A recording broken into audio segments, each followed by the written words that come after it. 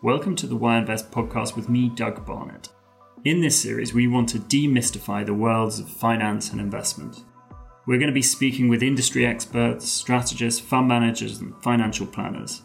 We'll hear from investment professionals who are at the top of their game, but also entrepreneurs who need investment, technology specialists disrupting the world of investment, and good old-fashioned active allocators of capital. It's nearly 18 months since the flexible office leasing company WeWorks pulled its IPO in New York, and its founder, Adam Neumann, suffered an Icarus-like fall from grace. Since then, the world, and indeed the way we work, has been turned upside down. This is why it was great to speak to my guest this week, Jamie Dundas. He's the founder of Monday Works and The Refinery, which are both startups in the flexible workspace arena in London. Jamie was actually ahead of the curve on this. He started The Refinery in 2013, which we discuss, as well as the problem he was trying to solve. And then he pivoted to establish Monday Works, which is a consulting business. And if any of you are looking to get into the flexi office space, Jamie's the man to talk to. Jamie is great fun. Do check out his websites, which are in the show notes, or indeed his blog, Monday Works, which is released on a weekly basis, on Monday, I think. Without further ado, this is the Why Invest podcast. The information provided during this podcast does not constitute investment advice and should not be relied on as such. It should not be considered a solicitation to buy or an offer to sell a security. Jamie Dundas, welcome to the podcast. Jamie, what is the purpose of Monday Works? I set up Monday Works earlier this year with a view to helping newcomers to the flexible workspace market, so that's operators, and landlords, CREs, and to be honest, anyone in the real estate world with setting up and launching their own flexible workspace. Mm-hmm. And then taking and going back one step, you founded a company, The Refinery. It's a shared workspace for early stage startups and freelancers. So we launched in 2013, back when you could have said the word co-working at a party and no one knew what on earth you meant. It's exploded, though, the co-working industry since 2013. Yeah. Did you sort of come up with the idea in the first place? Well, it happened all quite organically with three friends, four of us all together. And we were looking for a workspace we could afford. We were all running kind of early stage startups ourselves. And it just made complete sense to us. So we took on a sort of part of a building and just filled it with our friends, our network. And really the vision for it was we wanted a space that wasn't your kitchen table, wasn't working from home. And we wanted to create an environment that felt like home for creatives. So it was targeted very much at the creative industry. Yeah, exactly. It was targeted very much at that kind of freelancey, early stage creative. But we realized our sort of niche in the end was, what do you do if you want a flexible office environment, but you can't afford, the average price for a co-working desk in London is sort of 650 quid a month. So many bootstrapping startups can't afford that. So what do you do if you want that, but you also don't want to travel outside of the M25 to get it? So our model is to provide what we call the 3 Ps. People, which is the community side of it, place, so in kind of central, desirable locations, and price, so to afford where bootstrapping startups can afford, basically. Mm-hmm. So what is the sort of entry-level bootstrapping startup package that you provide? Sure. Well, the most entry-level is £30. But that's our virtual office package. Yeah. And then a hot desk is in our Chelsea venue, who's 225, and our Holland Park Avenue venue, it'd be about the same. So £225 a month. So tell me about the new Holland Park venue, which I understand is due to come online. What made you pick Holland Park, and can we try and understand the sort of process that goes on behind sort of choosing venues like that. Yeah, good question. Well, for us, we quickly realised that our goals as a business were aligned with the Mayor of London and local councils' goals, i.e. supporting early stage startups and freelancers. They obviously, the size of the market, the freelance and startup market is growing massively. People are being priced out locations. The value they give in terms of social and economic value back to the local area is so important. So we realised that councils were starting to make it a requirement under Section 106 that developers can build their big swanky new developments on the proviso that they give back some space or at some sort of level of support or subsidy to an affordable workspace provider. Enter stage right, the refinery. Yeah.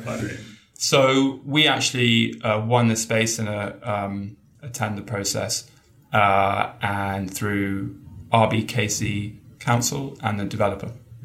I see. And sorry, just to interrupt you. And then the idea is that we've then got some other venues lined up, a sort of pipeline of these with other developers, other councils. We've had mixed experiences with working with council, and they can be laden with bureaucracy, etc. Sure. How's your experience with Chelsea? It was a Chelsea investment stuff. Yeah, Chelsea and Kensington. Chelsea and Kensington. It's been good. It's one of those ones where obviously there are a lot of boxes you have to tick. And the nature, obviously, of starting a business is you just want to clatter on and get things done. But it has been, the true meaning of collaboration. I think that's the nature of it. Anyone who sets up a co-working business, in your heart of hearts, you believe in collaboration. And having people alongside us who care about the same stuff, it's a very different relationship than it would be with a traditional landlord who's obviously sat the other side of the table thinking, commercially, how can I get the most out of you for 15-year lease? Our partners are looking and thinking, how can we make this sustainable for you? So 2020 has obviously been a pretty bizarre year, particularly as we sort of reassess the way we work. How do you think the flexible working space has A, reacted, and B, sort of repositioned itself? Yeah, well, it's interesting, isn't it? Because, of course, the full repercussions, no one has a crystal ball. We'll find out when it's in the rearview mirror, which we're hoping will be sooner rather than later. But for me, some of the things that I'm seeing are, because it's not all decrease of people leaving offices and not being offices, the phenomenon of work near home is growing, right? So work from the office, work at home, but work near home is this huge, I know a few, again, it's becoming a whole kind of category now of neighbourhood workspaces. And I know, speaking to someone who runs an amazing neighbourhood workspace in Queen's Park, and he's got a waiting list. It's full. And certainly for me, I live in Battersea, and my local kind of artisan cafe rammed full of people on their laptops.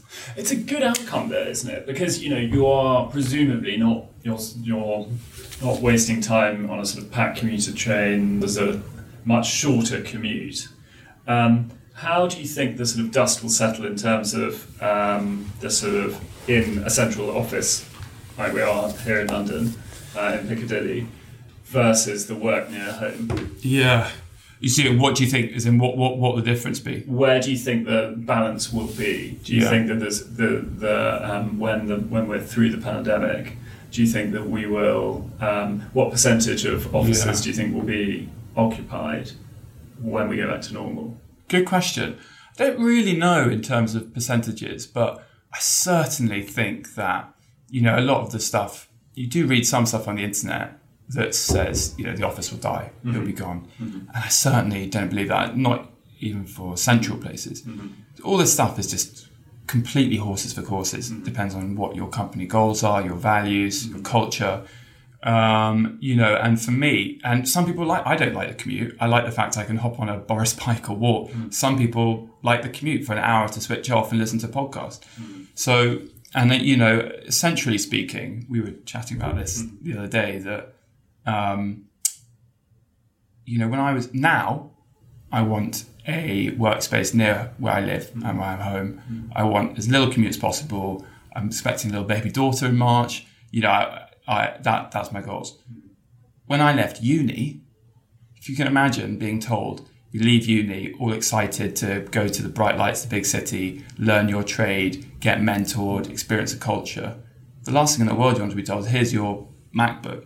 Now go and sit in your flat, which no doubt, because you're a grad, will be tiny, So true. I mean, it affects different people in different stages and ages. And I think that, I suppose, that learning side of one's job and, the osmosis that happens in work, central offices like this, it's just so important. Going back to Monday Works, you've kind of pivoted, to use the sort of startup term. You've slightly pivoted the business in terms of rather than being a pure play flexible workspace, you now do some more consultancy work. First of all, why the pivot, and who are the sort of clients that you're looking after? Yeah, so the flexible workspace consultancy, Monday Works, is the idea of running it alongside the refinery.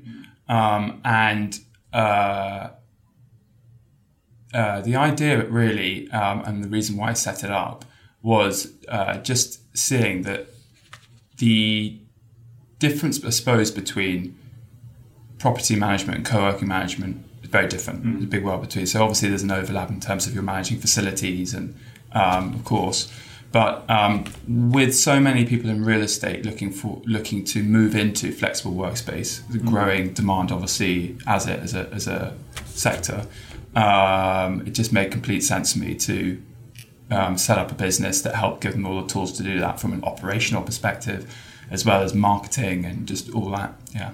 In your view, what are the sort of challenges? What are the pinch points in setting up for your clients to set up a flexible working space? I mean, is it the technology?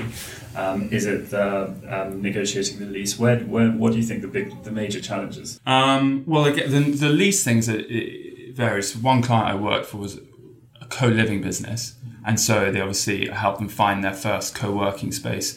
And the lease is huge, right? Because more and more now management agreements are happening, and to know the ins and outs of that and what you're committing to is big. So that for sure. Technology, it's so, as an industry, it's become so advanced that the white label platforms and the simple plugins that you can have to run a multi-site co-working business, it's not that complicated or expensive. It's amazing. The platform's out there. And it just shows you how far the industry's come, that it does not cost very much. You could so DIY. You could do it with a tiny bit of tech help, and I'm not very techy. So, I wouldn't say that the technological barrier is very big. But I think that the operational cost for a flexible workspace, especially the co-working, that very hot desking, dedicated desk, each person that comes in, as opposed to if you've got a big private office, you deal with one person, they've probably got their own office manager, it's simple. The more hot deskers or co-working members you've got so many different points of contact, and they've come maybe for soft reasons, right? A sense of community and events and stuff. So building all that in, it takes a huge amount of operational cost. So once you layer that in, you then need to be amazing at marketing and have a very distinct brand proposition. What are the sort of pitfalls? What traps do people fall into in terms of marketing and getting their name out there? Where do you think that people don't do it particularly well? Yeah, well, I know where we've done it badly. I don't know other people. Well, why don't you talk about that then? Yeah, I know. Where have you cocked up, Jamie? Yeah. I think what's funny is that it's very easy when you're setting up something like this to always be keeping an eye on the big guys and trying to follow them. So the big guys, WeWork. Who else is operating? Gosh, WeWork, Tog, Mindspace, they're a bit more of a boutique offering. and obviously Spaces, Elship and Regis. So too much focus on them. What's the pitfall with focusing on them? Well, we thought forever that our main competitor was WeWork. And we were constantly, I probably wouldn't have admitted this at the time, but on some subconscious level, we were probably trying to be a less good version, kind of a sort of rip-off version at the beginning. And then it was amazing, actually. We did one of these really kind of deep customer feedback surveys for the company. And we, of course, discovered that all the reasons they liked us because we weren't. We were. And that led us on a path to really, it kind of sounds pretty cheesy, but to be ourselves and to realise that actually what you can offer as a small niche operator are things that the Globo co-working outfits can't offer. Can you give an example? To be honest, it's very difficult to scale a real sense of community. Yeah. What we do, a lot of the real community building stuff you need to do doesn't scale. And it adds value to your business, but, it doesn't... And so that's largely why we want to kind of grow at a steady, sustainable rate. And our plan is to have enough co-working, because you do need scale for the economics to add up. But, I guess when you go for the growth at all costs, it's very difficult to, you sort of get a bit of collateral damage in that way. Yeah. So we just do, personal, fun, relatable stuff, and sometimes our budget wasn't the same. So we had a joke that, connecting to the printers wasn't always the easiest thing at our last venue. But people didn't care because they're paying an amazing price in the middle of Chelsea and everyone knows each other. Everyone, genuinely wants to go for a beer with one another. Everyone genuinely wants to work with one another. And that's where the real kind of collaboration happens. So it's quite interesting because it's very difficult, I suppose, to value, but clearly there is a value there, which I suppose leads us on to, you've got backing from Kensington and Chelsea. They've backed you. You talk a little bit about the sort of fund, and I know you are in the process of fundraising. Can you talk a little bit about the difference between managing the company and managing the sort of fundraising exercise? Interesting. I think, again, I hit on the word collaborative. I've got a partner who we both very much do the financial side of things together.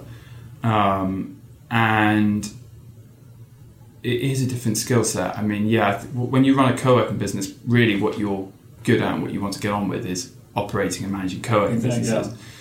And so two bits that can possibly detract from from that are the property side of things and the finances. But I think essentially, finding people who get the vision makes the raise a lot easier. Our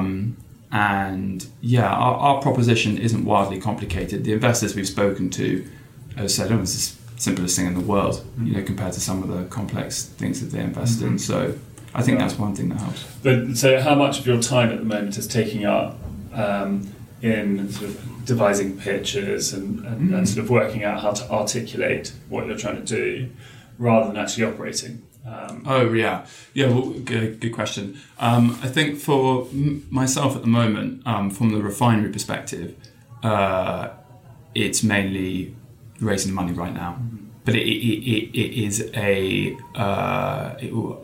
hopefully we're just at the beginning of it, so it'll be a short, sharp burst. What doors have you been knocking on? I mean, you're on this podcast clearly, but you're have you looked at the crowdfunding sites? Have you looked at the sort of smaller VCs? Have you what sort of doors are you sort of crashing down? Investment proposition for us is quite unusual because typically the people we come across in that startup world are people who want to invest in a tech business, write a £50,000 check, and they're people who either are hoping it will become a unicorn or they might lose it. They kind of have that excitement for some high growth possibility, or they're like, well, 50,000, it's not going to. So like an option, basically, it's an optionality investment. Like they could either lose it all or And our proposition, we're looking for debt, rated by debt. And because of the rather unique setup between ourselves and the lease between ourselves and the council, and also because of significant grant funding we've received, that will actually fund about 65% of the project. The last 35% of the project we're looking for via debt is, well, of course, I would argue there's practically no risk. Mm-hmm. But we're a startup still. So by that nature and by the fact that we need reasonably flexible terms, it means that the deal is great in terms of fairly high interest on Why did you? What was the sort of decision process for going down the debt route rather than the equity route? Yeah, again, for us, it's more because there are great returns to debt, and it's steady and assured and reliable. Mm-hmm. So these sort of quick, high growth tech businesses can't promise any returns particularly soon, but the idea is that they might be worth billions. For us, we can promise returns soon, but we don't have plans to do that high growth. We're steadier, sustainable growth model. So it just made sense for our model and the support with our partners and the local council. And then going back to the sort of question on scalability, do you foresee sort of growth in perhaps regional towns? And we've talked a lot on this podcast about country versus town property, and whether or not we are going to see a sort of mass redistribution of wealth to the sort of provinces, as you may call them. Are you looking in the Bristols and the Baths and the Liverpools and Manchesters? Yeah, well, that's what's so interesting is that the kind of clients I'm working with Monday Works, a lot of them seem to be outside of London. There's a guy who's doing a really exciting proposition at the moment who is going for the high growth, equity investment route, and he's looking at commuter towns. Hop on a train for half an hour, even an hour outside London. And providing that kind of high quality co-working spaces in those sort of areas. Mm. And I've been on talking a lot randomly with an outfit called the Kent Co-working Collective, who are there's rural and town-based co-working that is growing and receiving a lot of attention at the moment. So I think that's going to definitely happen. Yeah, and do you think? Speaking from our offices here in Piccadilly, we have converted to 100% flexible working. Our model requires at least some of us to be working from home or working somewhere else. Do you think the co-working industry is ready to pick up that slack? Yeah, 100%. I mean, there's, again, what's so interesting, and we were talking earlier about it being a symptom of how much the co-working world's grown by how many specific platforms technologically there are for small operators now. Another symptom of what you're saying there, that I think that will be the case, that these smaller neighbourhood workspaces will pick up the slack, is that the broker outfits and some of these new platforms, like there's a company called Desana.io, I think is the website, and they pull all co-working spaces together and then sell the offering to corporates. So your company would be able to sign up to Desana, and then your member, the workforce here would have access to any of the workspaces signed up on that platform for a monthly fee.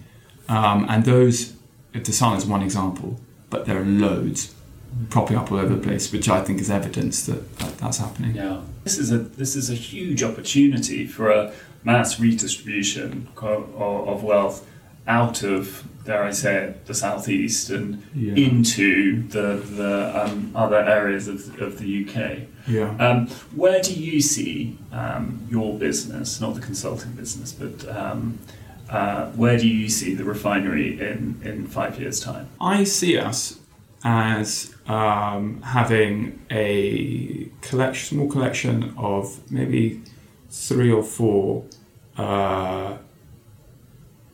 neighbourhood workspaces in kind of accessible central London locations.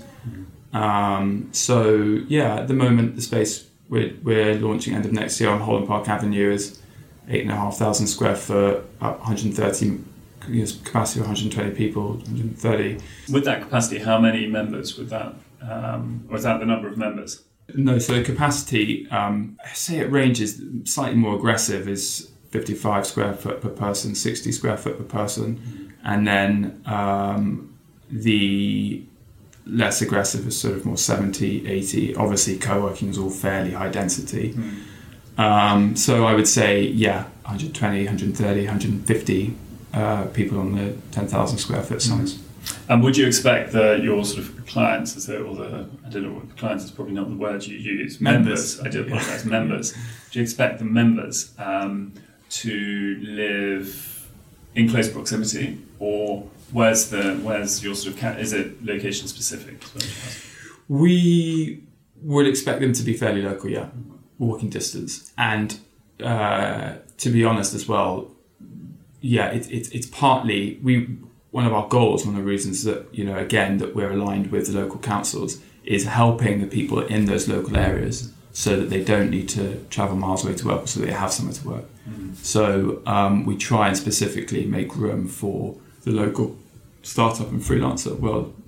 And already our kind of waiting list for the next venue is full of people who live in that kind of West London area, Shepherd's Bush, around Holland Park and stuff, and say, this is perfect for me, I'll be able to walk straight in. So.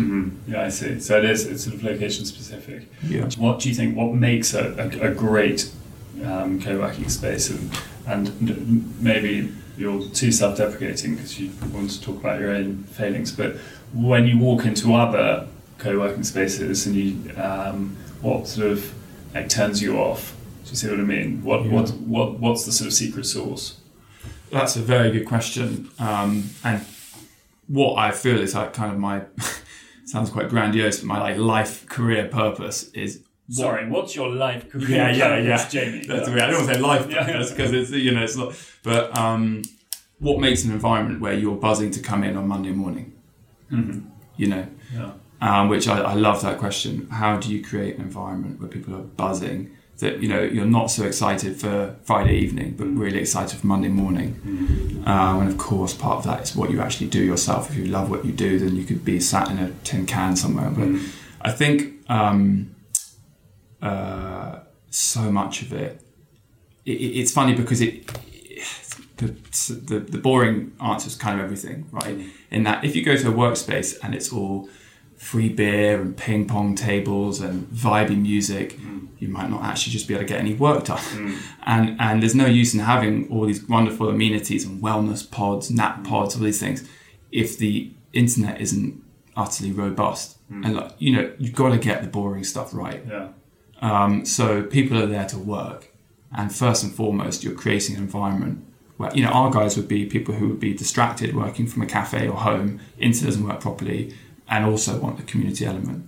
So first and foremost for us is, how do we create an environment where they can do deep, focused work?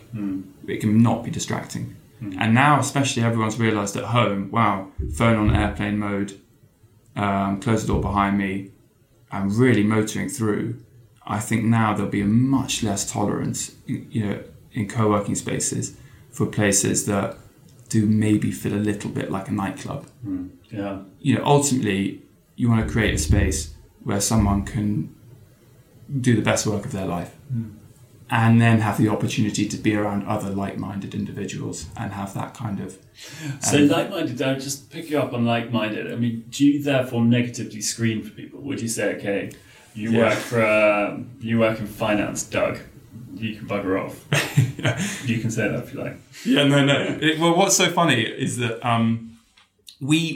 there are spaces that curate it more like that, and it goes against all of your optimizing your sales funnel, I suppose, because you just want.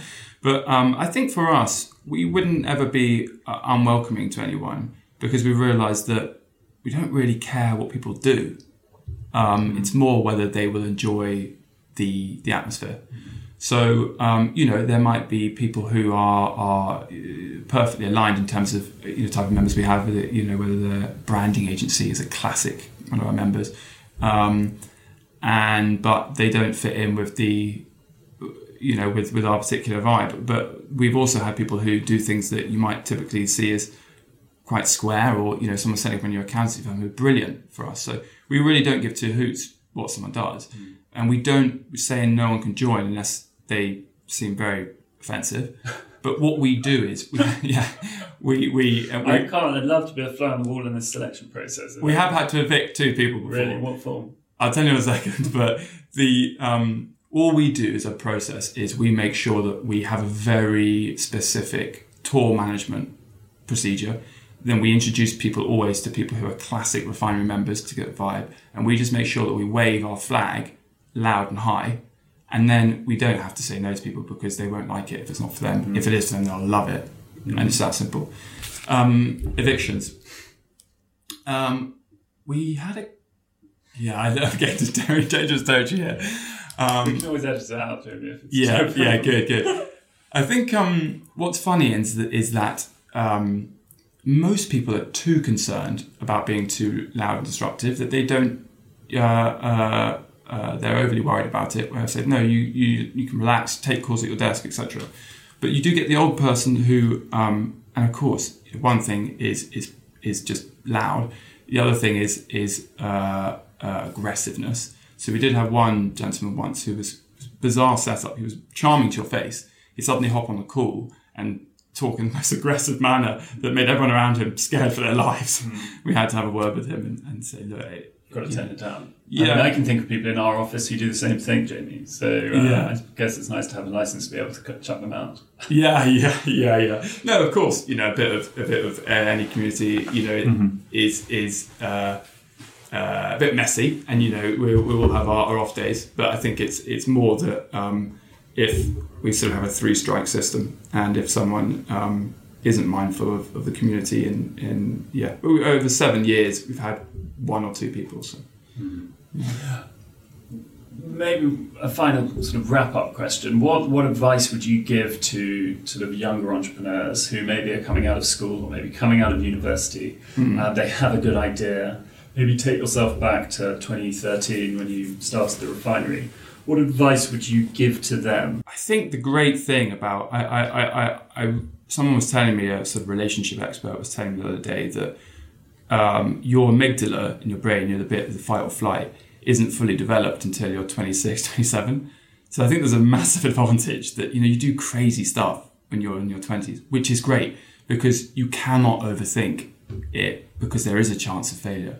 So I would say probably one of the biggest things is, and I've known friends who are like, gosh, if I had known everything I know now, I wouldn't have probably set my business up at the beginning. But there's almost an advantage to that. It's the cheesiest startup in the world. Just go for it. But so that's one thing I would say is clatter on. The other thing I would say is our previous guest, by the way, in the same question, he said his was start, which is similar to yours, clatter on. I prefer clatter on. I think clatter on. Yeah. The other thing as well is that it can be isolating, and you're constantly figuring out a bunch of things to have a clue, and especially when you're at the beginning of a startup, you have to be accounts, finance, creative, all of it. Get allies. For me, especially as an independent co-working operator, over the years, I'm very liberal and open with our information, our knowledge, whatever, with other co-working operators who have similar values.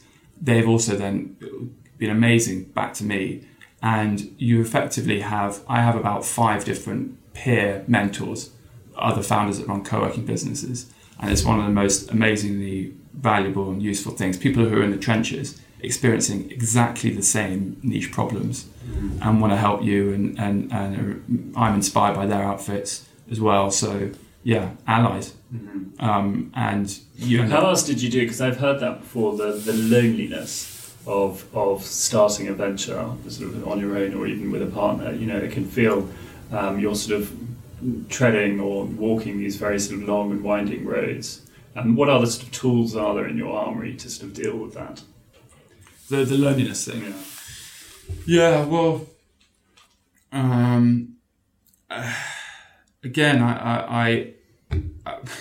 One of my best friends, a guy called Ed, and my wife, I think now know as much about co-working as I do. Because, when I'm scared of doing something or worried, I run everything past them. And I think it's important to have, as I say on that loneliness thing, to have support, but people who know what you're trying to achieve, right? So they aren't just going to pick all the detail out of your stuff, whatever, and realise that maybe there are moments where, you need the accountability, other moments you just need the encouragement. So again, it's just getting those people around you. Obviously, co-working does that a lot. But yeah. Jamie Dundas, good luck with the fundraise. Thank you for joining me. Thanks, Doug. Thank you for listening to the Why Invest podcast with me, Doug Barnett, and our guest this week, Jamie Dundas. If you want any more information about what Jamie Dundas is up to, then head to mondayworks.co.uk. And if you've enjoyed this episode, or indeed any of the other episodes, then like us and subscribe. Tell your friends.